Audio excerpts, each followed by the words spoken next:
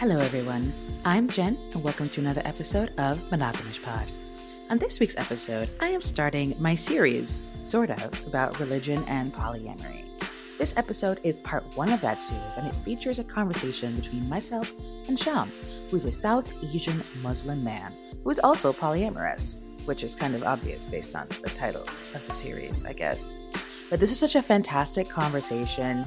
He and I kind of go a lot of places with this. He even asks me some questions, which I definitely had to keep in for context of this episode.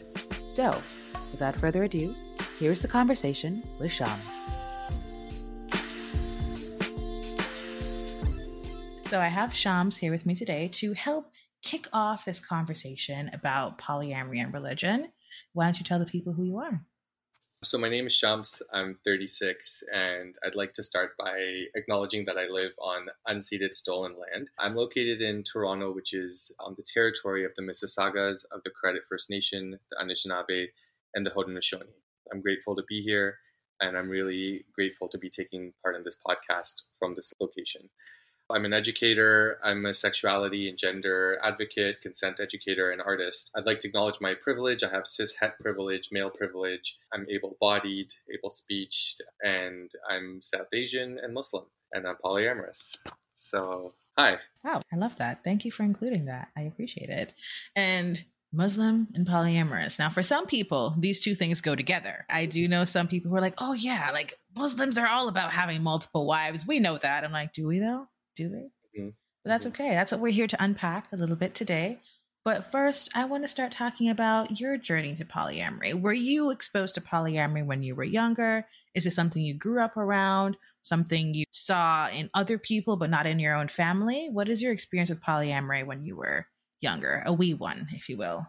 Almost zero, to be honest. Like, I would say the waters I grew up swimming in and continue to swim in are very monogamous and mononormative. And there's like the very South Asian and the very Muslim cultural kinds of things intersecting to create a very like your existence is just to meet one other person and reproduce. That's kind of the messaging. Yeah. Only one other person. That's the goal. It's you're going to meet this person, you're going to make more of you, and it's going to be great. That's it. Yeah. And you're going to fulfill your obligation to your parents and your aunts and uncles and ancestors.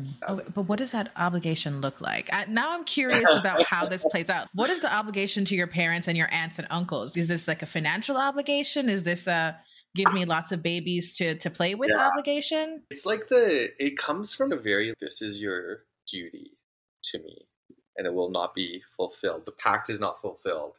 I brought you into this world. I'm obviously taking it like to the extra end of the spectrum on it. But yeah, it's very much we would go to weddings and my mom would tap me on the shoulder and be like, hey, that auntie over there has 3 grandchildren and she's younger than me. And I was, what do you want me to do? Do you want me to just like knock up a stranger? She's like, I don't care what you do. Wow. Okay. My mother does not feel the same way.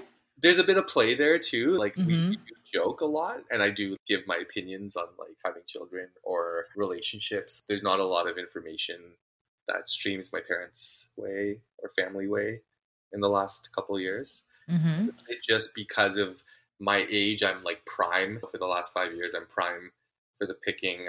People are asking about me. They want to know if I'm single and I just avoid every conversation. Prime for the picking. Okay. Yeah, basically if you're over 25 and single, you're prime for the picking. Yeah. But also Shams is hot. Just want to let y'all know. Just want to put that happening here. There's no one's going to see it. Kind of hot. You know, I don't refuse if we talk about hot people on here, but there is an attractiveness there. So I was like, prime for the picking. I can definitely see that. Okay. I can definitely see that. Okay. So obviously, have you fulfilled your duty to your family? I guess that's the first question. No. I mean, no. I've been pretty vocal about marriage not being important to me, like to family members, just as like the institution. To me, it doesn't make a difference if I'm married to someone. It shouldn't change the level of commitment. But I tend to be more vocal around weddings because I also get like the your next one or when's it coming up? And I'm like, I don't do yeah, I can imagine that's not going over as well as we hoped with all the people, but it's okay. It's okay. Yeah. So coming back to that kind of like duty, or I think it's just kind of part of the communal structure of how things are expected to go with everyone. You just grow up and you get a job and you find a significant other. So I didn't know any better growing up.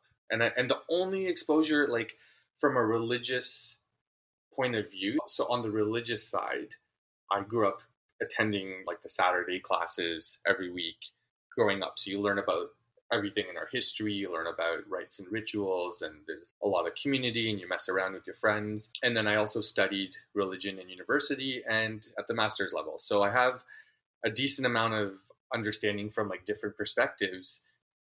And the one thing that always comes up is this idea of polygamy, right? And that's having multiple wives, when a man has multiple wives. And the prophet was polygamous and had multiple wives. And that was always like the big question mark. But what about this? And he's our example. And even as a person, like from a point of curiosity, I would ask my professors and stuff about this because it was confusing for me. No one really knows how to address it. But when you look at in the verses in the Quran where it says something about 4 wives, I don't know the exact verse, but what I was taught is actually keep reading, go on to like the next verse or the one after, but just keep reading, but like after that.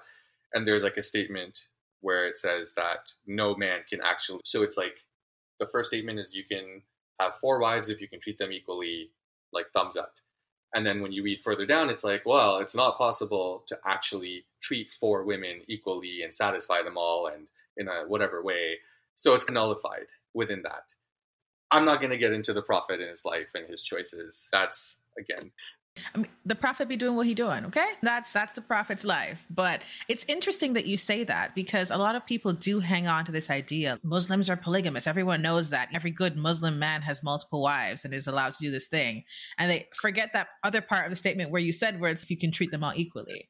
And that means that financially is included in that. Like you don't just get to have 4 random women call themselves your wives, and one wife has a BMW, the other one has a Saturn, like that. They all have to be treated at the same equal level. But I think that a lot of people miss that part of it. Like if you're following that, just that sentence specifically, there is a lot of things that you also have to do there. And in my experiences, when I've seen those setups, it's usually like also the mother position of which child. So like firstborn child, mama, she might get more privilege than like second or third. But everyone, I mean, like as a Muslim and being from the academic field for a bit of time and being like in community spaces, everyone, when it comes to religion, like I believe when people just approach it sincerely, they make it work for them.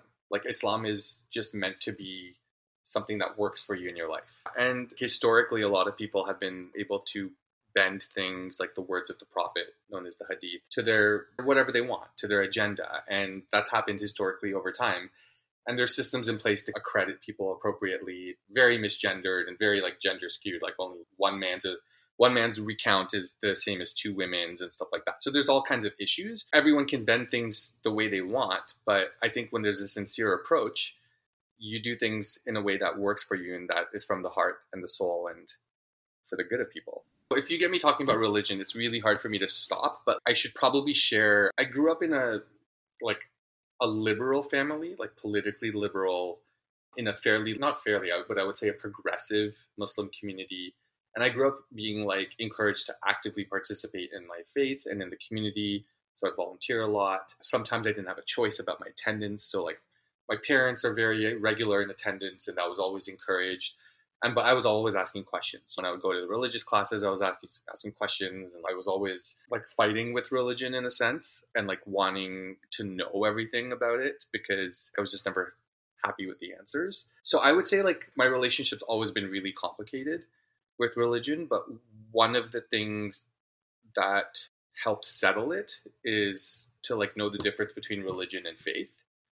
So do I participate in religious ceremonies voluntarily? Not really, because they've never really fulfilled me spiritually. And I had to really put that boundary down when it comes to family and expectations and myself and what makes me happy and what helps me progress spiritually. Faith-wise, I do what works for me in terms of my own spiritual practice, in terms of what brings me happiness. But there was many points where my participation or my existence in this space felt violent as someone who's trying to just explore myself and explore what relationships mean to me. And polyamory, non-monogamy was a big part of that. And it was clashing. And I had no spaces to reconcile it. So growing up, polyamory was never part of my life, but neither was sex ed, neither was consent. What I really believe in as a consent educator is that Muslim spaces need to have safe spaces for people to talk about relationships and ethics, relationships, and sex, pleasure. It's usually the work is done in what I call the shadows, like hush. That's when I've been able to do it, when I'm working in Muslim communities and stuff like that. But yeah, it's been hard. Yeah, it sounds that way. So tell me about your first forays or explorations into non-monogamy. I know you said there was some clashing, of course, of religion and faith and this idea as you got into that particular phase in your life. When did you first start exploring non-monogamy, even just like intellectually, academically, and then moving into actual practice? So I would say if I could like even go a step before that, like even knowing what non-monogamy was. So like before I knew what non-monogamy was, before I knew what polyamory was, I had issues in all of my relationships. I didn't have many to begin with, like in my 20s. So I started dating in my 20s. But from my first girlfriend onwards, there was something wrong, like that I didn't understand. So either we were mismatched in terms of libido, which was often the case, or I felt really restrained in a monogamous setup, which was always the default. And I didn't understand what that meant. So I found myself emotionally liking other people and feeling really bad about it and like really chastising myself, being drawn to more than one person or dating someone and like having a crush on someone and that becoming an issue. Do you know what I mean? So that part of non-monogamy was terrible. So I just had a string of like relationships that would just like end because the model never worked. The flexibility was never there. And I think as I aged as well, but because monogamy is the default, I never really had like the communication skills.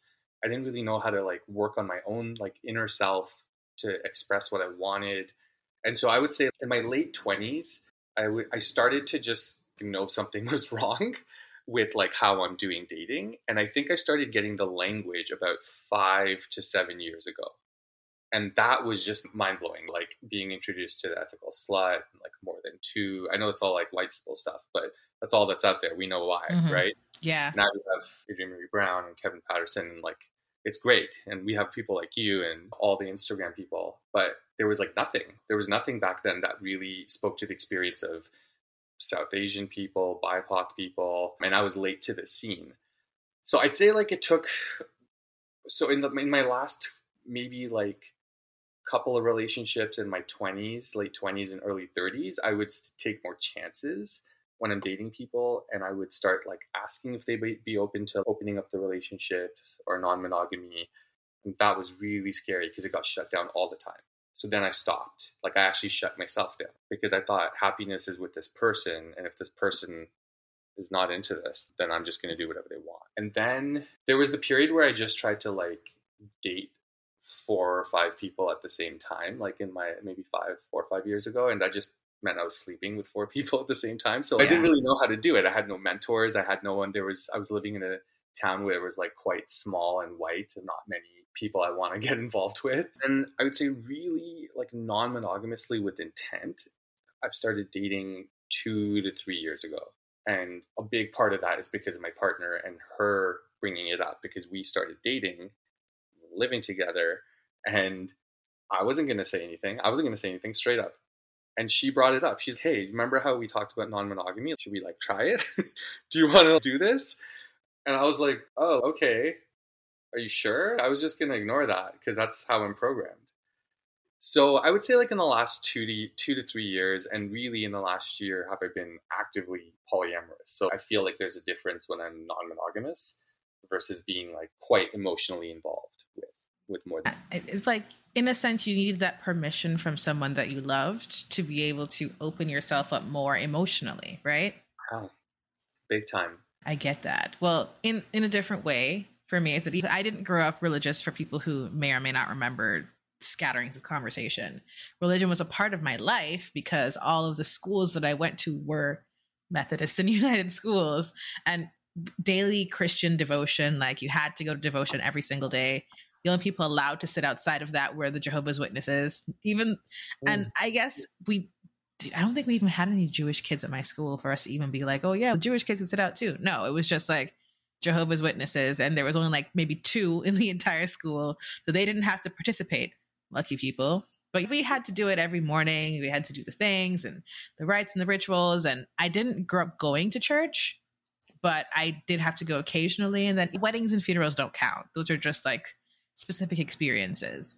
I will tell you, I did go to a funeral when I was in university, and it really upset me because there was a portion of time where it's a funeral where mourning the loss of someone that we knew very well, and also trying to be at peace with the fact that they're on to a better place or whatever that means. And the minister is just preaching about how that she's lucky that she had given her life to God, and how there are some people in this room who need to do the same thing. And I was like, is now an appropriate time to be talking about this? What the fuck? I'm here bawling my eyes out because someone that I know has passed on. And you're like, yeah, you heathens need to give your lives to God so you can be one of us here at the Seventh-day Adventist Church. And I'm like, or you could suck it. How about that? You could suck it. Who recruits at a funeral? That's what I just thought. It was so rude to do that. And it's also probably because I didn't grow up going to church regularly. So these are not things that I'm just used to hearing all the time, but it seemed normal for everyone else. And I was like, this is normal to y'all? This is normal? This seems okay to you. I had to step outside. I was like, no, I'm going to start just screaming and never stop. So let's go. But yeah. I was exposed to religion in that way, forced. We had to participate. Yeah. We had to go through the motions. You had to have your hymn book every day. If you didn't have it, you'd get in trouble and things like that. And we did mandatory religious education, which is basically like we studied Christianity and then vaguely looked at other religions that exist in the world. So we knew that other religions existed, but that wasn't the focus, so to speak. As someone who didn't grow up with like religion playing a big part in your life, and as someone who is doing really important work for BIPOC polyamorous people, why are you focusing on religion? And I'm really grateful that you are, and I'm curious. So why religion polyamory? It's such an interesting dynamic in the sense where I talk to a lot of people who are non-monogamous or exploring those things in polyamorous. And one of the things they keep butting up against is their religious upbringings and how to live the life they want authentically while acknowledging that the religious structure they grew up in doesn't allow for them to be that, but it doesn't mean they can't still have faith and believe, if that makes sense. Yeah. So it happens a lot. And there's in the polyamorous community, and I just had a conversation with someone about this the other night, even like how sex negative some people appear to be in the polyamorous community. And a lot of that being tied to religious trauma, religious upbringings, like the things that you mentioned. There is no sex ed. And if you are in certain segments of Christianity, there is no birth control. You are not allowed to use birth control. So what does that look like for you, knowing that you are not fitting in with the mold of your church and your life and what that looks like? And one of my exes raised Catholic. And so that was something that we talked a bit about in the beginning of our relationship. We were also in our early 20s, and really no one was focused on Jesus. We were focused on fucking. So there was that part of it. And a lot of the friends that I had growing up when I was exploring my sexuality, being bisexual at the time, pansexual now, because terms change, etc., and exploring non-monogamy, they were always looking at me like I was disgusting. And if I was a different person, that would have hurt my feelings. But I had clearly segmented religious ideals from what they actually believe of me in my mind already. Maybe it was delusion. Maybe it's Maybelline. Who knows? But I didn't have that line in between who I wanted to be and who I actually was, or who I was raised to be. And I see so many people struggling with that. And I want to talk more about how these things can intersect and how you can still be polyamorous and whatever religion you were raised to be, because doesn't your higher power love everybody? Isn't that kind of the point? So why would they shame you for these things? Yeah, and we have to be able to hold these identities in the same space, or else like how can we have a good existence? Like how can we live with any kind of pleasure? And like this whole thing of faith, I'm really careful about my words because I grew up Muslim and I do identify as Muslim, and I will throw the gloves down for anyone that says shit about Muslims. Like I will be ready to fight. Doesn't mean that I'm actively practicing, doesn't mean that I won't go back to it. Nothing is finite, but I've had to really carve out a space to find happiness in faith in my own spiritual practice. And the funny thing is, it took me walking away from everything, my community, sometimes my family, just to find the space to explore who I am as a non-monogamous polyamorous person, which is hard. But I think it's so important that if religion fucks everyone up, it's clear. Even if you participate, even if you don't, because you end up hating it, hate religious people. And that's fine. I'm not here to please anyone and say that religion's great. Like, it's tough because the sex negativity existed in me. The repression was in me. And it sucks. Like, I started unlearning when I was probably 30, and I'm still unlearning so much of that. But if people can find some kind of like personal peace or faith practices that work for them, and they come from a religious background, I think it's good. Break away from the mold and do what works for you if it works for you. It's saving lives. Like, I grew up in a community where anyone that looked different or had boys playing with girls' toys, like, they were bullied horrendously. And I participated in that because I grew up in a very like boys are boys environment. And I know it's still not safe for a lot of people. I don't even feel safe and I'm very like mask presenting, as you can see. And I don't want to be in that space because people are going to comment on my body and people are going to ask me why I'm not married. And I don't have fucking time for that anymore. I love aunties and uncles. I love them. We get along. It's great, but I can't do it. It's difficult. And like you said, you had to walk away from that and separate yourself from your community in order to be able to get to this point. And that is such a scary point. Like, it's terrifying to do this. Yeah. It's been hard. Yeah, the hardest part is losing community. Yeah, I can't imagine, in a sense, just because this is not what I was raised around. But I think especially as people of color, there is so much of our lives that centers around this community and religion and safety. And when you are even a little bit outside of that, you tend to try to force yourself to fit this mold.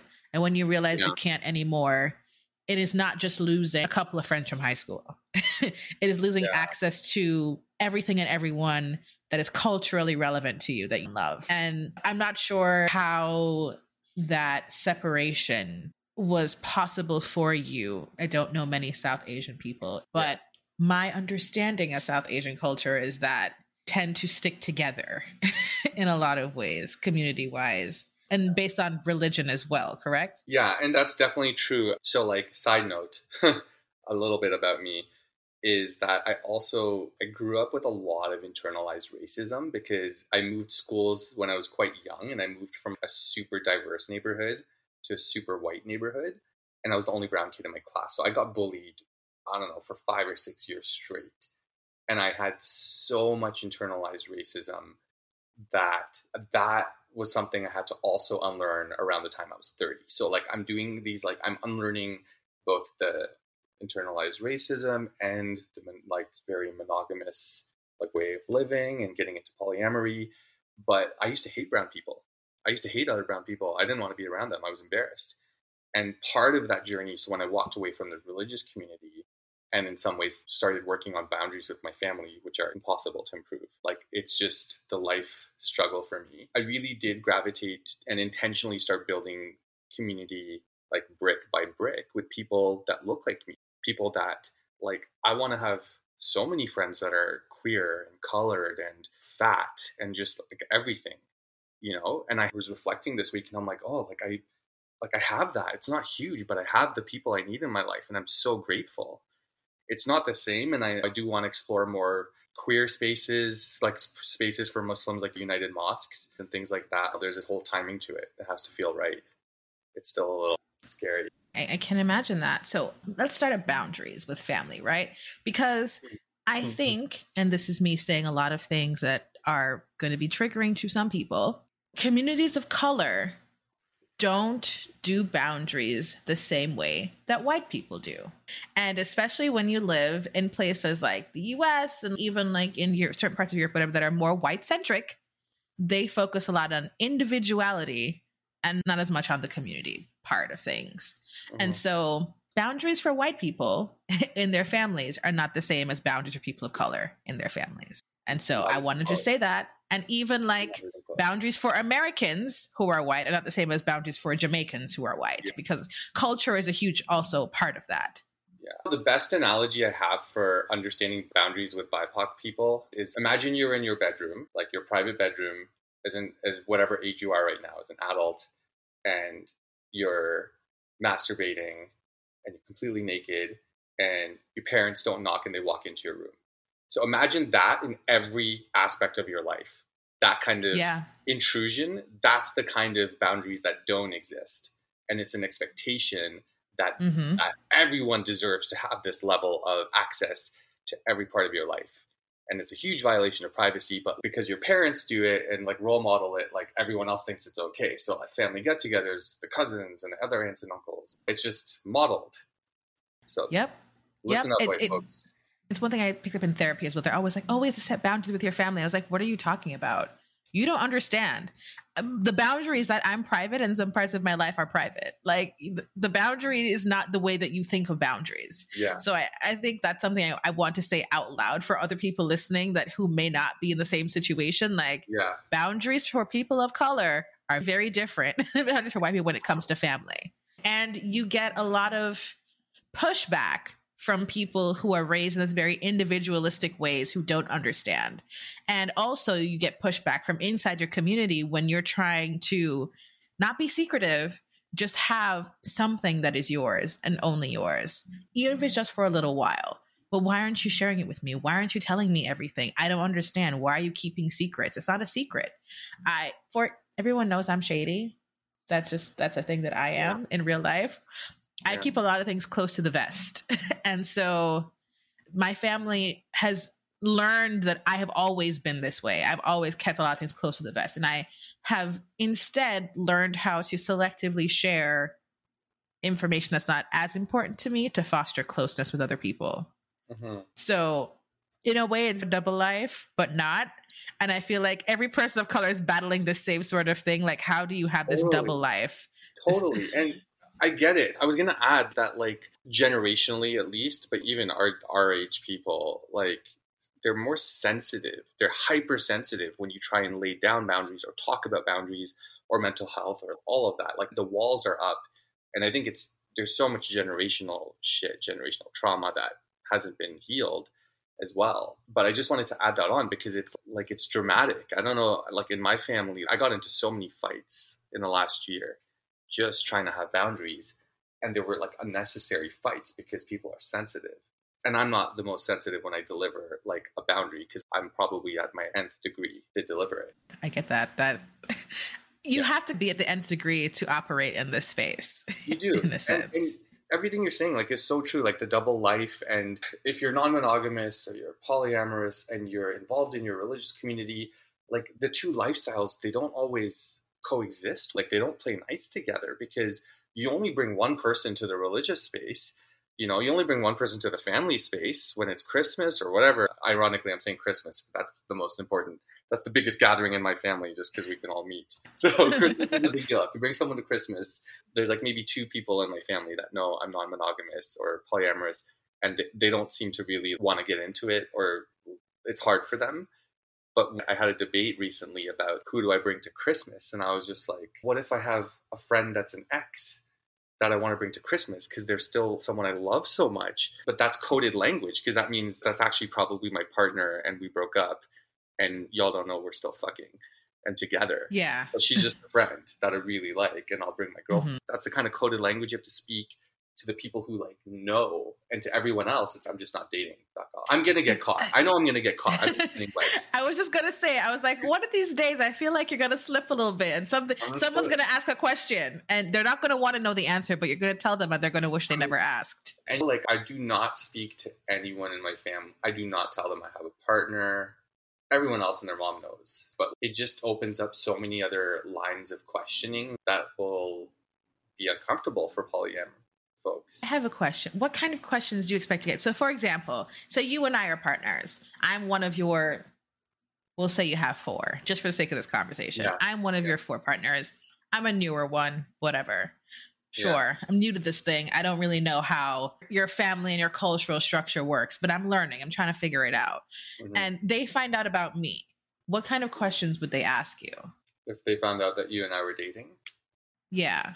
They would get us both right away on the relationship escalator. So they would come in. I mean, it's pretty strategic. So everyone's pretty nice in my family. So lots of smile. If you were stuck in a room with them, they'd ask you about your job and what you do. And then they'd be like, yeah, so you have kids, you thought about marriage, or what are you doing with this? Yeah, there's no like boundaries on what could be asked. So like the last 2 visits I had with 2 separate aunts and uncles, like my dating life came up within the first 3 rounds of questioning. And because of the way I'm at, like in my first, with the first aunt and uncle, I was just actually like, I'm not really dating. I'm pretty good. I'm pretty happy being alone, whatever. And then the other one, I was just like, yeah, I'm like dating so much. I'm dating like 5 people at the same time. And I'm just like so sarcastic that, I don't know. That's how it comes out. No. That's how it comes out. You would be asked stuff like that. Or they would ask me like job, education, family, all the most important things. And then like future plans. Are you serious? Oh. Are you serious? Are you serious? Is it serious? Because as soon as someone meets family, they have to be serious. That was always a thing for me. Like my mother would know who my partners were, but they would never interact with her much. And so if they come to the family birthday parties and things like that, then she knows, okay, this is a thing that's happening. And I'll tell this funny story, which some people may remember, some people will not. How did I come out to my mother that I was polyamorous? So I came out to her as bisexual when I was in my late teens, early 20s, because I was dating someone that she knew. To be fair, though, they weren't the same age.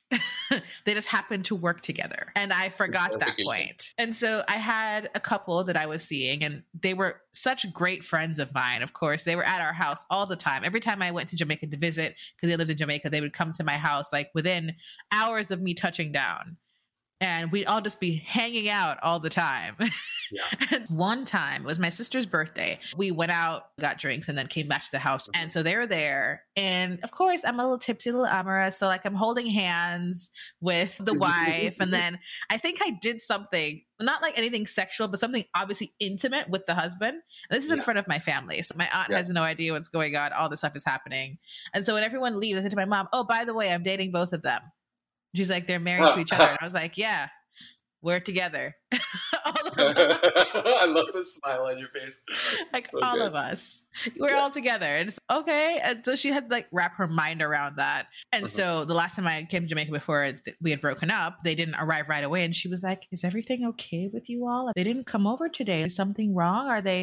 Did you guys break up? And I was like, no, Mom, they just couldn't come over today. I'm going to see them tomorrow. And she was like, oh, I just want to make sure you're okay, that they're not shutting you out.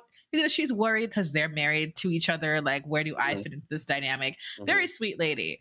But she's just like, eventually, you know, them and I broke up. We're still all great friends. But it was just so funny that I was just like, yeah, Tipsy me doesn't care. Everyone can get these kisses. Everyone can get this feel up in front of my family. It's fine. I love everyone. But yeah, she doesn't ask me about the relationship escalator anymore. Like when I was younger, maybe. But now she knows I'm more likely to just show up pregnant than I have to show up with a partner of some sorts. I just be like, surprise, I made a baby. So here's your grandchild growing inside of me. Surprise. So according to my family at the moment, my partner and I are not together. We're broken up. We are together. But because they're close with my family and we all go visit sometimes. We'll go visit my parents with the dog.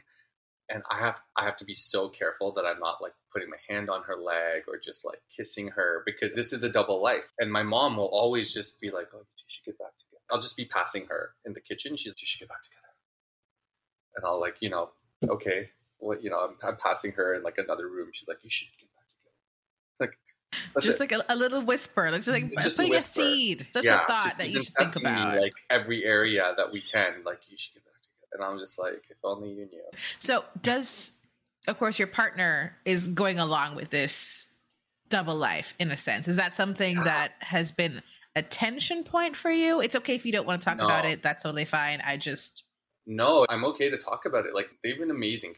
So my partner is white, and I think everything culturally still takes time to understand, especially like expectations. So we've been together just around 4 years. and she's still learning about like how intense it is in my family. You know, there's always like a new lesson, and I'm trying to share as much as I can. I think the more she gets it, the more open she is to support me for as long as I decide to do it. And I think if I was deciding to like share with my family, she would also support me. So that's been nice. And, you know, they're sharing with their family members in a way that works for them with some of them, but like I can't yet. And to be fair, I share things with my parents. Like when I turned 30, it was really important for me to share things with my parents that I think like I wanted them to see me in a way that was honest and true. I love them. We're close, but you know, I never always felt like there was like enough that they knew about me because I was a little cagey and shady, like you say. Yeah. But that started me just like opening up to them about things like relationships and sex and the fact that I want to get into sex education because it's so important. And a big part of that was how I grew up. So I drop these little bombs on them every year. There's usually one or two. And there's a little, I think their ability to handle it is like making me not want to drop another one about polyamory. Because like I can't handle another big fallout. It's a little tough. I come from a family that like almost everyone doesn't drink, doesn't smoke, like anti everything. And then we joke about sex all the time. You know, it's dirty joke central when we get together, but no one wants to talk about sex. So. Yeah, it's such an interesting dynamic, isn't it? Where we can make these lots of filthy jokes about sex, but no one actually is talking about it. Like we can't have a serious conversation about actual sex and what it's like having sex. Right. I don't get it. I mean, I get it, but also in the back of my head, I'm always like, but if we're talking about it, why can't we actually talk about it? Even some people that I know that I grew up with, they didn't get to grow up religious, but there's still that little wall, that screen where we can't actually talk about sex with each other. We can only tell dirty jokes, but an actual conversation about even something as simple as, damn, like I tried this position and it really strained my hamstring. And I was really upset about that. I can't even say that because they'd be like, oh, Jen, why are you telling us these things? I thought we were talking. Like this is something that happened to me like yesterday. I need to talk about how the fact that my leg is in pain. That's why I can't walk so far. You know what I mean? Like, yeah. And those are the best kinds of friendships. Like one of my best friends, he's Muslim and he's gay. And we spent so much time together, like in my 20s, that if it wasn't for him telling me about, like, he just didn't always have an outlet. I became his outlet about his dating life. So if he didn't tell me about next week's date where he needs to find rope and to tie him up and beat him up with, or he didn't tell me about all the shit that he's doing, I wouldn't be this far along on my journey of polyamory, that's for sure.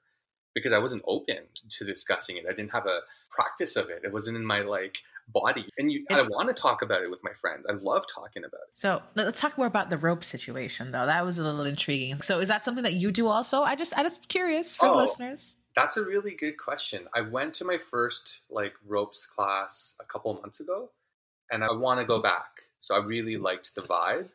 I'm in this part of my life where I'm like exposing myself to different communities and seeing what I like. And then I'm like, okay, I want to spend more time here. So I want to go back into ropes and learn like shibari. So I might take a course soon.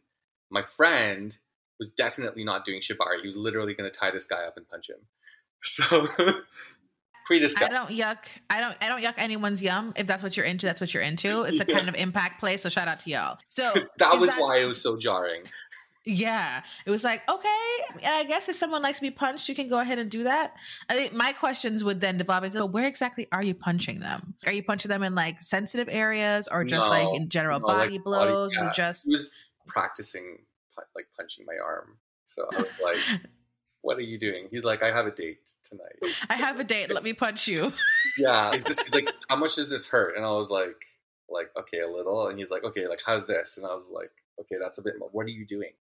What is your objective here?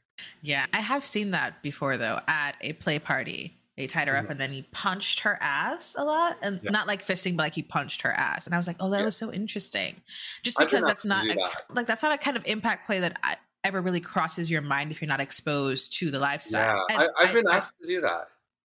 Interesting. Did you enjoy it? I derive my pleasure from other people. So yeah, when they enjoyed it, yeah. Like the first time someone asked me to choke them, I was just like, what the fuck? I was so scared. And now because it's pleasurable for people, I'm open to it. There's always a conversation. I'm always happy to work within what people are happy, like what their boundaries are. But yeah, it was hot. When someone reacts to like the butt punch, it's like a spank where you just make a fist. It was weird, but they were really like, what's the word? Like the sensation. Yeah. The right word. You know what I'm talking about? Yeah. No, it's curious. So this is another part of your identity, right? Where it's you derive pleasure from your partner's pleasure. You're exploring these other elements of kink along with it. So how far along were you on that kink side of the journey? Is that still fairly new to you? Yeah. Or So even when it comes to sex, I was like certain up until the age of 25 when I lost my virginity that I was only going to have sex once I was married. That's what I believed growing up. Like I watched a lot of Bollywood. There were all the other like familial and community. So I was just like, I'm going to find the one and we're going to fuck tons. No, that's not what happened. So once I started like exploring my actual like sexuality and my sex life, I didn't have the words for it, but then it was like, oh, I'm into BDSM or I'm into kink and I'm really into exploring my fetishes and other people's. So I would say in the last, again, maybe 2 or 3 years have I like actively been exploring, you know, what I like in the bedroom with partners and with my partner, like, and what works for us. The Dom sub dynamic has been like really fun, been able to actually like explore that tons. Toy, like going to ropes together or like different, there's a bunch of places that I want to check out in the city, but most of these poly spaces are just filled with white folks. Yeah. Really spaces where it's a bit more open and friendly. I want to start setting them up too. I really love to. Yeah. But the more people I meet, I'm always just, because it doesn't have to be just like a space for polyamory. These can all intersect. And I'm finding some where there's BIPOC folks that are just like all kinds of everything. And some of them happen to be polyamorous. And I'm like, cool. I want to spend more time there. So yes, no, that makes perfect sense. I can tell you I've just started my kink journey in a way because when I talk about what I did before, I was like, no, it's just stuff that you usually do with partners. Y'all do some breath play, you do some impact play, you tie people up, use candle wax. Doesn't everyone do that when they're exploring with someone that they think they're going to be with? And everyone was like, not all the time. And I was like, oh, that was us all the time. Like we were planning to be together forever. We had to try things to see if we liked them. We tried some stuff and I tried something new in November, which was electroplay with a violent wand. That was very interesting. So fun. I really enjoy that. And I was like, I can never have one of these in my house. I'll just be sitting here all the time, just like doing this to myself. I can never own one in my home. This has to be like a special occasion thing. This has to be a treat. Okay. And I'm also very aware of my own body and my own experiences in the sense where for people at home, I'm talking about self-harm very briefly. Thank you very much. I used to self-harm a lot when I was younger. And so it's something I stopped doing when I was in my late teens, early 20s, but it was like a solid decade at least of just like doing that and having a lot of issues with my body in terms of eating disorder things, which of course still happens to this day. Thank you, socialization, for making almost all women in this world have an eating disorder. But there's a lot of these things that are not triggers for me, but things I'm hyper aware of that I could abuse if I was not careful. So I saw someone doing needle play the other day and I was like, that looks really exciting. I can never do that because that is a thing for me that I know like that would push me over the edge into self-harm territory as opposed to just something fun and enjoyable for the moment. Because even if I would at my limit, I know I would want to push it to get that sensation that I'm used to having from previous experience. And again, I haven't done this in maybe 12, 13 years, but it's always a part of you in a sense, right? Mm-hmm. So I'm very careful about what kind of kinks I'm exploring and like how I'm exploring them and who I'm exploring them with. People who actually know me, who I feel safe with, who will be like, even if you're not saying stop, we need to stop now because I can tell that there is a different headspace happening here for you. Yeah. So I really like thank you for sharing. And I really like your articulation because people listening to you can hear that you're on a journey to find pleasure, but you are also balancing like the boundaries of your own body and your past experience and like listening to your body. So that's amazing. That's really amazing. People need to hear that. I be trying. I that's all I can say is like, I try, and that's the best that I can do for myself and the best I can do for the people that I'm playing with, because then it puts them in a position where they are unsafe because I'm not respecting my own physical limitations or my own mental boundaries. Yeah. So and it helps if they can tell that you're if you change headspaces and they know when to stop like that, or give you a breather. Like those are the best kinds of people to explore with. It's on the list. Like, I'm trying to get better at it. I'm trying to get more out there and explore more in these spaces. Sorry, I know I can go off on a tangent, so don't mind me. Part of my comfort is just to be in a conversation with you, because I think how nervous I was coming into this, but you've made me feel really comfortable coming into this very nervous. So there's never a reason to be nervous on the Monogamish Pod, because I don't have people on here who I don't like. In a sense, everything that I do on this podcast is just highlighting you and your experience and talking shit about mine if it fits the conversation, if that makes sense. But overall, it's to show you in the best possible light and your journey and your experience, because it can help someone else. Like you said, like, you think I do this very important work. I think everyone who agrees to come on this podcast is doing the exact same work, because they're sharing parts of themselves that maybe other people in their lives don't know.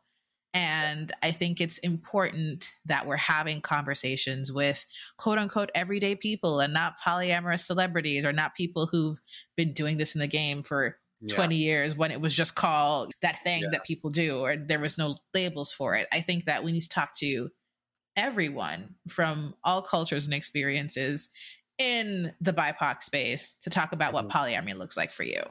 Yeah.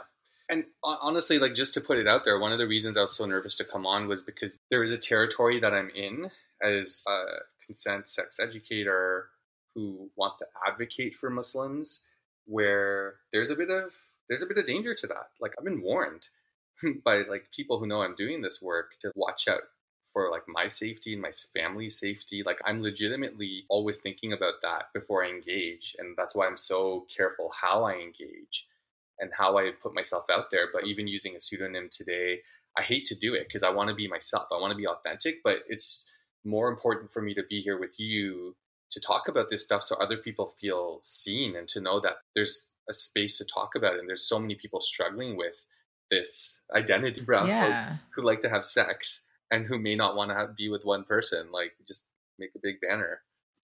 Yeah. And so is it people like within the community who are like, hey, you got to be careful talking about this stuff because we don't do this? When I talk about the Muslim community, just for you or folks that don't know, there's two major branches, the Sunni and the Shia. And the majority are Sunni and the minority are Shias. And in these two communities, there's a difference of opinion on like leadership structure. I won't get into that, but most of what in the media is usually Sunni Muslim practice. So look at Miss Marvel, for example. Really cool. She's played by a Shia Muslim actress, and she's playing a Sunni Muslim on the screen, which is really interesting. But it was all Sunni. Like, the whole family was very much personified through the Sunni lens, which is fine. That's not what I want to get into. But within each of these two major groups, there's tons of communities of practice, let's say. And everyone differs in whether they're left or right. So the safety aspect comes from people who are quite extremist, who will never agree with this message. So I'm thinking about things like, can I talk about polyamory openly and like out myself with my real name and still travel to certain places in the world? I don't think so. Yeah. I don't think so. Like, I'm not going to do it.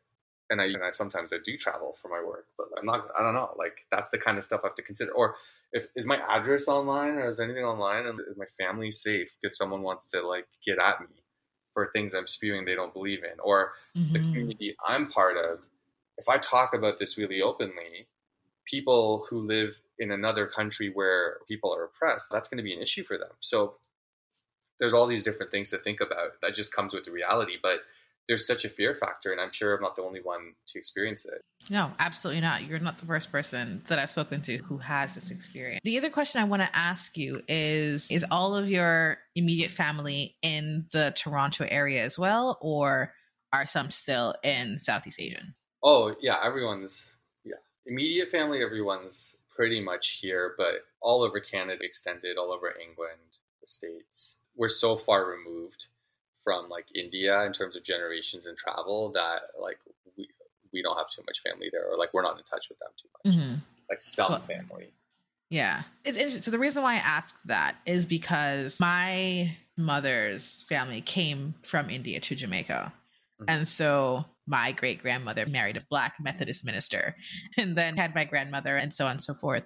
And building this whole separate life in a whole other country that was not where her family was from. And so it's interesting because I have zero connection to that side of my heritage in a way. I find myself wondering, in a way, like how different my life would have been if this was a part of that. You know, would I even exist? I mean, the answer is probably no. But, like, you know, would I still somehow end up being me if I had this other cultural element that I had to contend with in a way?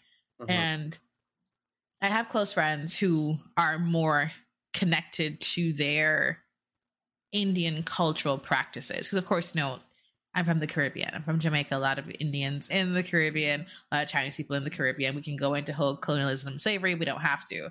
But even some of the things that, like, one of my good friends, his grandmother was just like, oh no, you don't bring any monkeys around here. And she's referring to Black girls. Like, you only date other Indian girls. That's the thing. You cannot ever do that. And this is, remember, it's his grandmother. He's my age. He's in his mid-30s as well. Yeah. And so this is someone who is not that much older in a sense. And so that kind of anti-Blackness rhetoric there, but also even culturally, like, they're not Muslim. They don't practice Hinduism. They're very much just kind of like their own element in the Caribbean. But what does that look like? I keep thinking about how even your family's religion that they no longer practice shapes how they've raised you and the culture that you're raised in your family unit and how you relate to the outside world, and how when you add polyamory or any kind of not the norm, quote unquote, identity, how that can shift things minutely for you as a human, even not having been raised that way. I feel like I rambled a lot, but I kind of felt like you got what I was saying. You know, like, I'm not even going to lie. So I had family from overseas visit last month, and I spent like a whole day with my aunt and uncle. And one of the things that they grilled me on, even more than my dating life, we spent a lot of time on my dating life. I got grilled on my religion. I literally got grilled on my state of religion, which is no one's business. But this is what I mean. This is what we're talking about when it comes to boundaries. Like, my private religion was being, like, interrogated, and I had to stand up for it. And I'm talking about, like, over an hour, like, getting really heated into a debate. And I'm just, and then, like, how do I tell these people I'm polyamorous? There's no way. I mean, will they understand if you were polygamous? This is also, like, my working No, in that. Yeah, that's a really good point. No. Because no one does polygamy that I know of in my community. Like, it's just not a thing. Like, I think it really depends on where you live in the world, where the practice, first of all, like, people will turn a blind eye or whatever. But as far as I know, like, it's just not a thing that's practiced, like, in my community at least. I don't want to speak for other communities. And if it is, it's on the DL, but no one's posting these pages of the Quran being like, it's my pass. I'll pass. And then what about other people? Why can't, if it's polygamy, why can't women have 4 husbands? Or let's talk about religion and inclusive spaces for trans people and everyone. Like, they just don't exist. And if they do exist, it's not a religious space. Like, they're going to the bars and they're meeting people that make them feel safe. Or it's maybe this places like United Mosques or things like that, or more private spaces. And I hope they exist. But it's hard. Yeah. Yeah. And if you're a dude that's Muslim, that's, like, able to tell everyone you're polyamorous, everyone's going to be like, probably, yeah, thumbs up. But if it's switched, you're screwed. Your reputation's down the drain, especially if you're female identifying or non-member. It's crazy. Like, as soon as things get flipped. If someone finds a sincere, like, connection to their faith, all good for them, and they really want to do this thing according to the Quran, do you? But as far as I know, like, practically, it's not really. No. Yeah, it's not a thing. Okay. And I guess some of your listeners know of places, or that'd be really interesting if they do know places where polygamy is, like, A-okay and practiced frequently, but that'd be interesting to hear. I love learning new stuff. Yeah, no, I have a lot of questions that I need to ask people who are Muslim and polygamous. So there are lots of people to talk to, but it's so funny that a lot of people that I know of who are in the Nation of Islam and polygamous are Black people. It's so curious. Oh, interesting. So, right? And so that's a whole other element that I need to talk about with some other people that I have a lot of thoughts about that cannot be shared on this podcast just yet without having a conversation with those people first. We can regroup. We can regroup. But what I will say is that if you watch some of those, like, Seeking Sister Wife shows where And you kind of see how the polygamy plays out in those dynamics. It is curious. Okay. And curious is how I will phrase this for now until we get more context. But I guess my question for you now is, how are you living and loving now? I know that you've really started this polyamorous exploration, and we're still in a panorama. We're still in a Panini. We're still in a Panasonic. We're in this pandemic. COVID-19 is still a thing. Monkeypox is out here trying to kick our asses. And I'm like, listen, I've been vaccinated against smallpox. Can't you leave me alone? That's not what I want for my life. But how has the pandemic specifically affected your exploration and your living and loving status? This was happening probably in practice during the pandemic. So a lot of it happened in discussion and theoretically.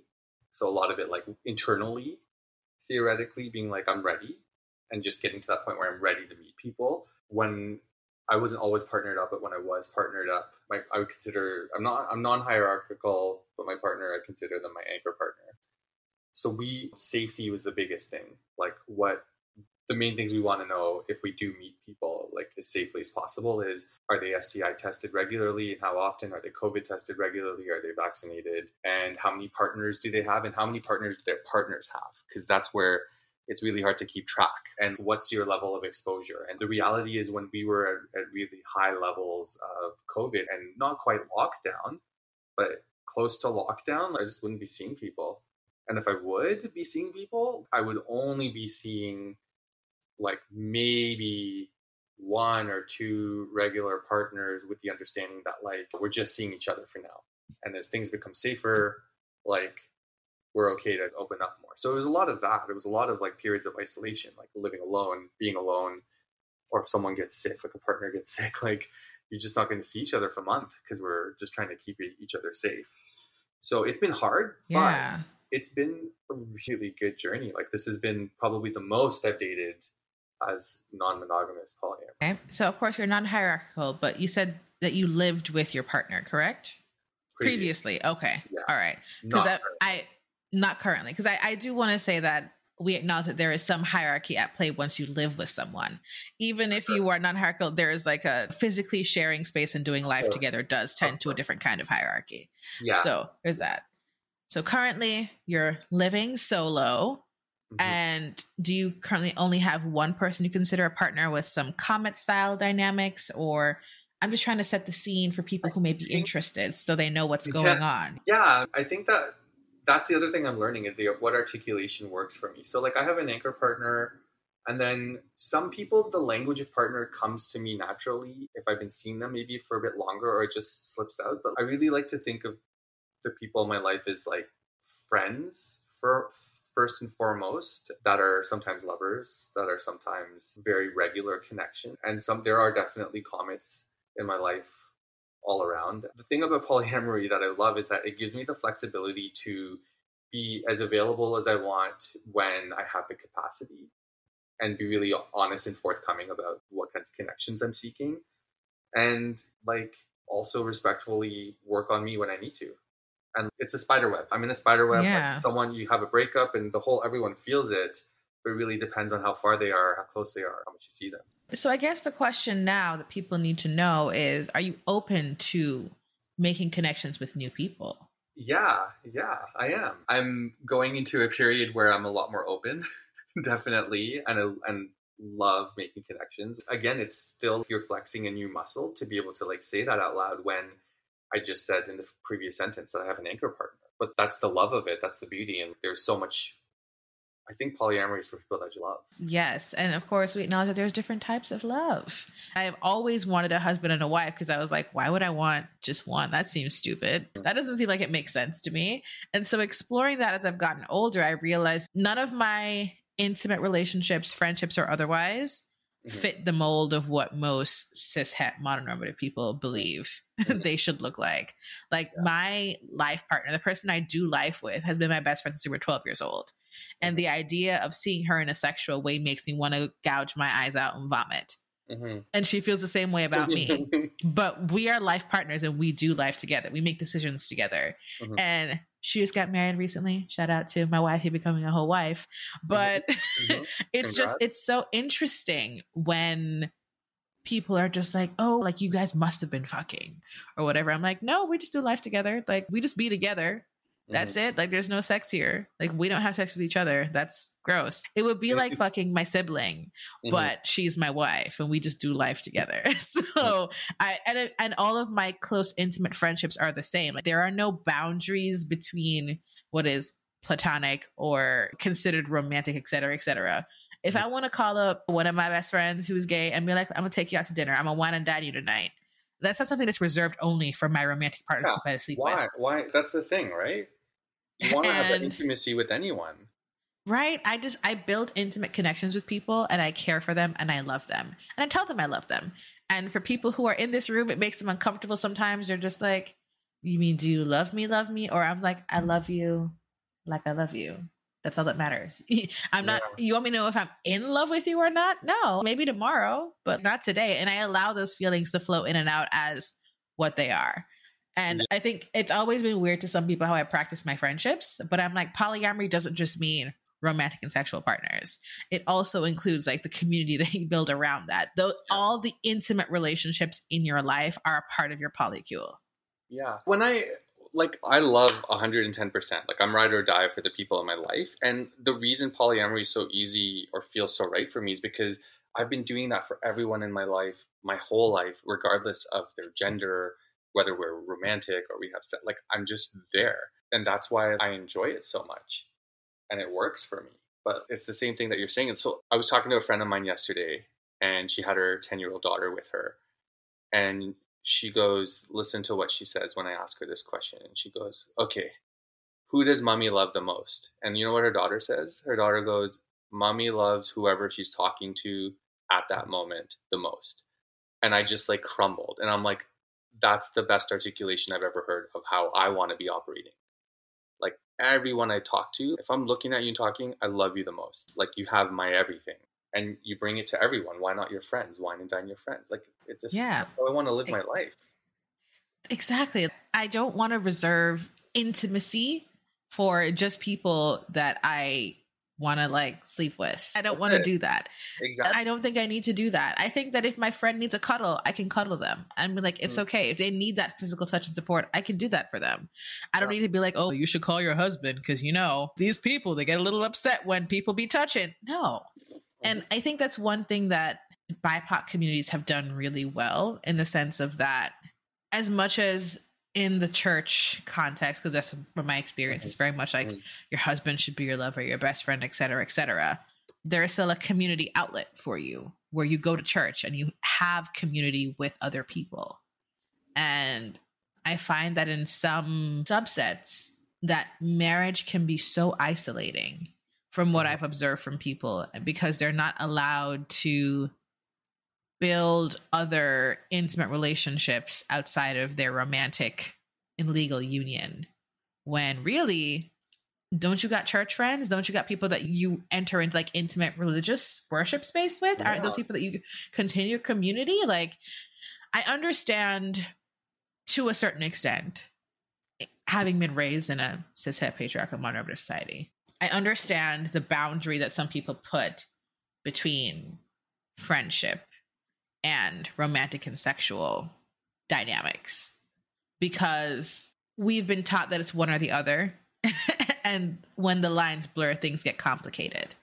So I understand people wanting to clearly isolate certain members of their friend group from their romantic spaces. But I think part of that is fear because you love the person. And if you integrate them in the way that feels most natural to you, it will appear too romantic for other people.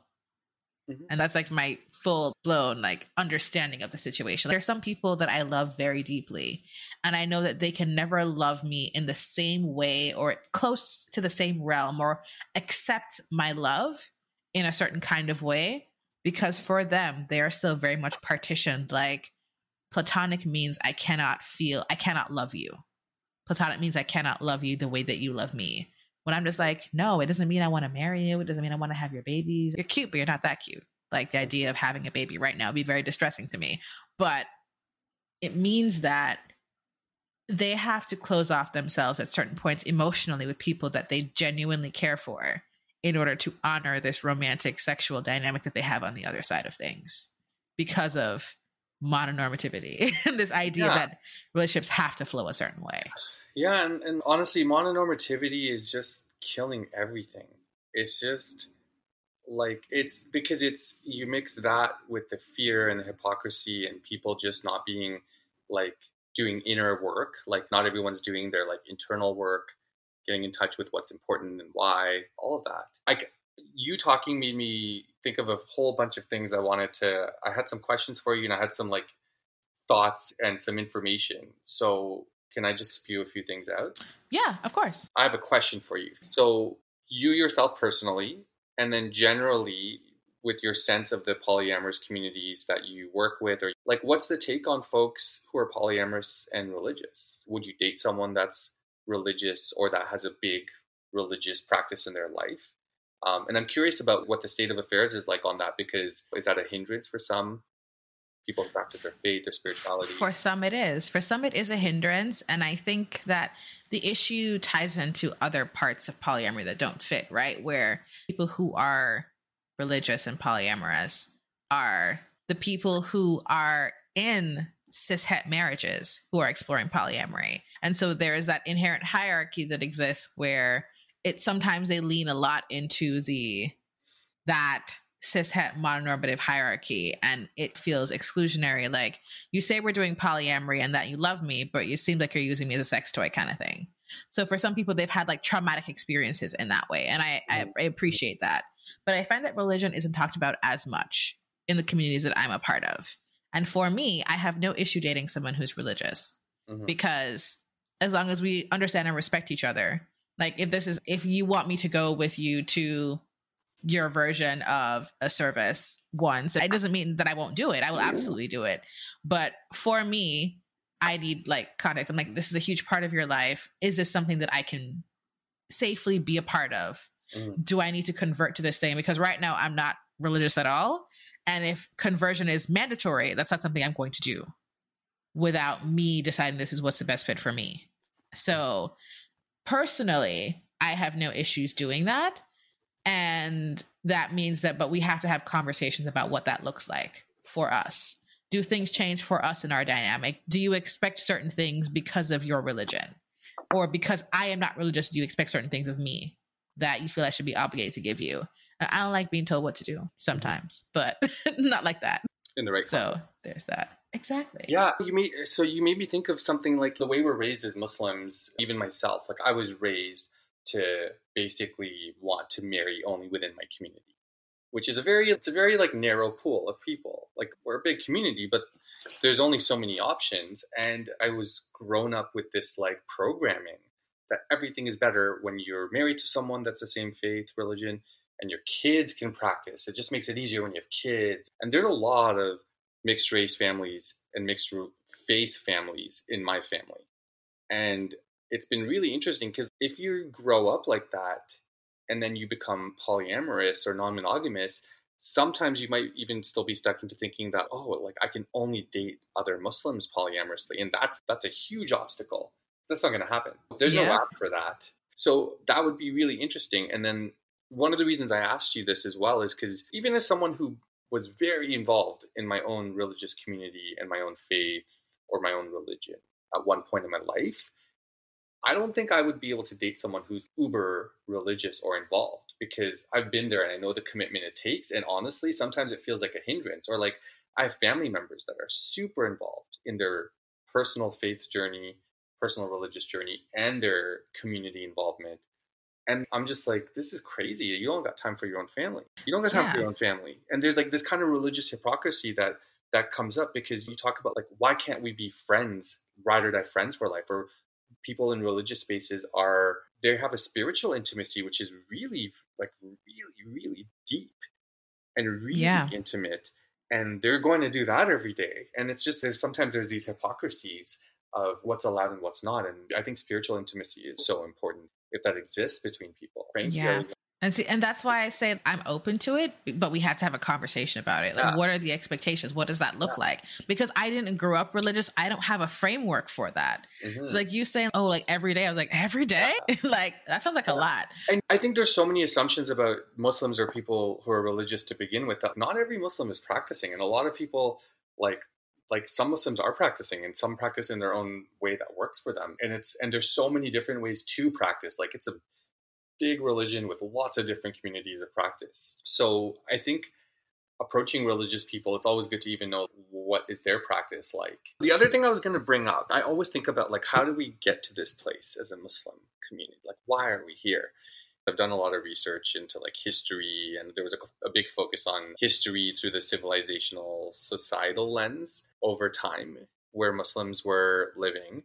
And one of the things that I read about is that everything was very fluid in Muslim civilizations, like relationships between different genders and the same gender. Like, I just remember this one book. Someone had a wife and then he had a side boyfriend. And this was just like a very normal practice. And there was like a fluidity that existed between like your gender and how you appear and how you present yourself. And this started to actually shift when there was contact with Christians, with white folks, obviously, like through the Crusades. So one of the main periods was the Crusades. And so like that encounter between the two civilizations, I think if you look at that from maybe the 12th or 13th century and see where we're at now, like, I think there's been a huge impact in how the Muslim world acts towards and around sex. And that's one of the things, right? Like that kind of interaction, like we got totally shut down. And then you add like Indian folks into the mix, like South Asian Muslims, and it's like the Indian taboos. It's just interesting to see where we're at now. And I don't know if there's anyone doing any work to unpack that or reclaim that. I know most Muslim sex educators, they'll do it, but sometimes it's within a really tight framework. Yeah. You kind of have to be like, yeah, I get that. I can understand that. The history of religion is obviously definitely more your forte than mine. I only know the basics of anything that's occurred, to be honest. Also because I have horrible memory. So I've already checked out of most of the things I learned about these things in school. Yeah. And I graduated from college like 12 years ago. So there's also that part as well. But I think it's interesting when we read religious texts and read things that were happening at the time and how they were accepted religiously. But now it feels like everyone's reverted to this like puritanical sort of approach to how we should exist. And like even looking at like indigenous practices at the time, like I've had a couple of indigenous people on the podcast and they were talking about how in like reconnecting to their indigenous culture, they found a lot of things like different kinds of gender and sexual expressions were accepted then, and how colonialism has ruined everything is just such an interesting thing, and how we can completely lose our cultural and religious identity around this other thing that's been done to us and to our ancestors and to our people, as opposed to something that we had an actual role in. White people fucked everyone up. Fuck everyone up. Oh my God. Like, I hate saying it on the podcast all the time. Everyone knows how I feel about white people. And your partner is white, so I'm sure they know how you feel about it. We have the conversations. She knows how I feel. I've lost like really close friendships, but just like straight up because of racism. Like, people are so fragile, and I'm like, I don't have space in my life for this. Like, I just don't. So I understand this, but I also don't date white people because it's not just about the one person. It's about their family, their friends. And it's so funny you talk about this. So that because of the whole internalized racism thing, like there was a point in my life where I would not date brown people. I would only date white women. And in the poly scene, most of the people that are around in the city that are polyamorous are white. And it's hard to find colored folks to date who are poly or non-monogamous. But I think in that privilege also comes protection. So we know that white folks can be queer or out as poly a lot with a lot more safety than us. But dating white folks who are polyamorous at the start of my journey, especially there's one or two, so like my partner and like another partner who's a bit comedy, but they've mentored me. Like, so someone who has way more experience, they're white, they're stable in the community, they're stable in their life. They mentored me. They helped me like find part of myself. There was a protection there. There was something nice that came out of it. I still I'm still close to them. And it's sometimes, yeah, like as much as we have issues with white folks, like these people are really strong allies. That's number one, or else I'm not dating them. But even with my partner, like they're white and they have privilege, but there's something about that we were going to date regardless. I'm convinced we were going to be in each other's lives regardless. When you take skin color out of it, but like when you put it back in, she knows that she sometimes has to protect me in some spaces, and she knows that I will legitimately go off at anyone in her spaces if they come up at me. I'll do it. Like she knows it. But that's the deal. That's the arrangement. Like I made it really clear. Like I love your family, I love your friends, but like, if someone like says the wrong thing, I'm going. No, that's real talk and that's real life. So I guess, is there any last words you want to share with the audience, or if you want to tell them where they can potentially find you on social media? You don't have to, but also, and you should also let them know, are the DMs open? When you say it like that, the DMs are open. The DMs are open. So I'm going to share my platform that I've started. It's called My Muslim Sex Life, and you can find me on Instagram. The DMs are open. It's very new. It's a space where Muslims can ask questions, share stories, share fantasies, and it's an anonymous space. So you can submit those and it'll go up. And it's a space for people to voice something that they don't always get to do. And that's been missing a lot. So please check it out. Any last things? South Asian, Muslim, religious, polyam, non-monogamous folks, if you're curious, do what feels right. Try and reconcile, do the internal work. Really try and center your rest and your pleasure. Work on your anti-racism. It's all intersectional. Your anti-patriarchy and your abolition stuff. There's so much good that comes from this space, and it'll take a community to bring folks together that are Muslim and polyam. Like that's what it'll take. I don't know when it'll happen. We're working on it. I think that this conversation is a good start. I think that once we have made these decisions about what we're trying to do, what we're trying to put forward in the community, and have safe spaces for people to express themselves, that they will come. If you build the space, they will come. I hope everyone comes. That's also something I hope for myself, but I'm selfish, so I think about myself first. So I hope I come first. Let's hope so too. Yes. Of course. Thank you so much for joining me today. I greatly appreciate it. And I will speak to you next time. Once again, I would love to thank Shams for joining me on the podcast today. It was such a fabulous conversation. I will put the link to where you can find that Instagram page, My Muslim Sex Life, in the detailed show notes available at monogamishpod.com. Now, there are other things that have been happening in my world in monogamish podland, but that's something you really need to concern yourself with. I'll just give you a quick rundown of what occurred. The conversation, Poly After Dark, where we talked about sex and polyamory, went off fantastically. Thank you to everyone who showed up and supported. And a lot of questions got answered. A lot of questions were asked. We could have probably talked for 2 more hours, to be honest, but we had to cap it where we were at. And it was such a great time. So look forward to the next edition of Poly After Dark. Maybe in September, maybe in October. I don't know. We'll have to see what schedules allow for Shanae and I. Of course, the other thing you need to remember is the newsletter. The July newsletter will be out on July 31st, giving you the rundown of everything that happened this month on the podcast, and maybe also some behind the scenes sneaky bits. That's something you should look out for. I have a Patreon episode that's also out at the end of this month. Wow, I'm like super busy for the end of July, right? I did this episode. There's a Patreon episode. There's, the event that happened. There's some newsletter. There's just a lot of good things coming down the line. I also did do some restructuring of my Patreon page and tiers and what's available for what tier. So that's something to look at for people who are interested in subscribing to the Patreon, people who are already patrons. You will have seen these changes take into effect today. So there's that. Now let's talk about where you can find the podcast. Like I said, all the detailed show notes and everything Monogamish Pod is available at monogamishpod.com. You can subscribe to our Patreon if you want to financially support the podcast and get some nice juicy stuff from me at patreon.com/monogamishpod. It is an 18 plus platform. That means that you have to be 18. You can't. You have to type it in exactly as I said it on the episode. I think we all know that by now. If you want to follow us on social media, Twitter, Instagram, TikTok, Facebook, it's at Monogamish Pod. You can also always find me on my personal pages at Have You Met Jen on Twitter, Instagram. I don't really use TikTok as much for like public stuff, so sorry about that. You can also listen to the podcast wherever you get your pods. That is, Spotify is my podcast of choice listener, to be honest, because they have a video option now.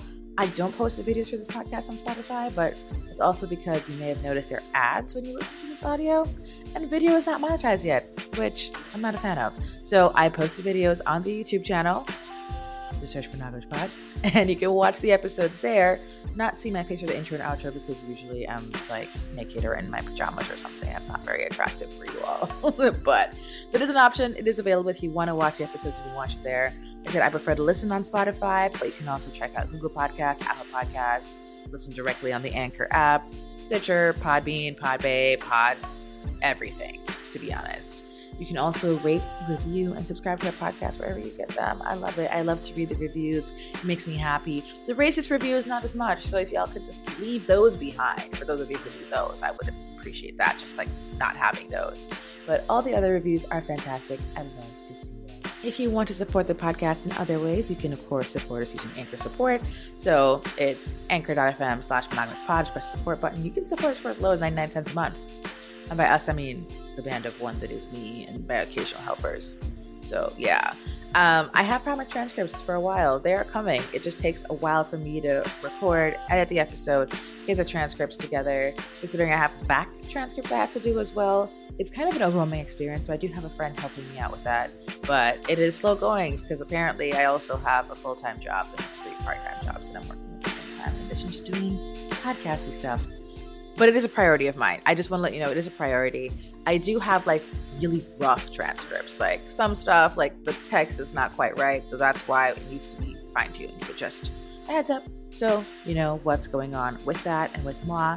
Instead of Anchor Support, we also have Monogamish Pod merch you can get at monogamishpod.threadless.com. I hope you have subscribed to the newsletter, by the way. I mentioned it earlier. You can subscribe at monogamishpod.substack.com. You can get all the monthly juiciness that pops up. There will be a bonus thing included in the newsletter this week because from the event, there's an icebreaker that we asked, which was about like your sexual like bucket list. And I have to include my bucket list item. I'm not going to include anyone else's. I'll include mine in the newsletter this month. And you can be scarred and traumatized just as much as everyone else was. Well, they weren't scarred, but they definitely, the people who know me were just like, yeah, that tracks, actually. So there is that. Trying to think if I have anything else for you. I talked about where you can find me on the socials, watch the video on YouTube, subscribe to the newsletter, the Patreon, where you can listen to the podcast, monogamishpod.com. Is there anything I'm missing? I feel like I'm always missing something. Right. If you want to just donate money to the podcast. As I've said, I run the podcast. It's me. I'm the entity. So you can donate money via Venmo or Cash App to Have You Met Jen.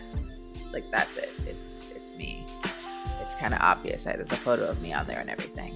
But yeah, if you want to support that way, you absolutely can as well. So once again, thank you for joining me, listening to this episode. I hope you have a fantastic day, and I will catch you next time. Should I tell you what the next episode is going to be about? I don't know yet. I mean, I do, but it's a matter of timing and schedules. And so we'll have to see if I can get the exact interview I want in time for the next episode. If not, I have another one on deck for you, so don't worry about it. Once again, I'm Jen. This is a Monogamish Pod, and I hope you have a great day. XOXO. Bye, y'all.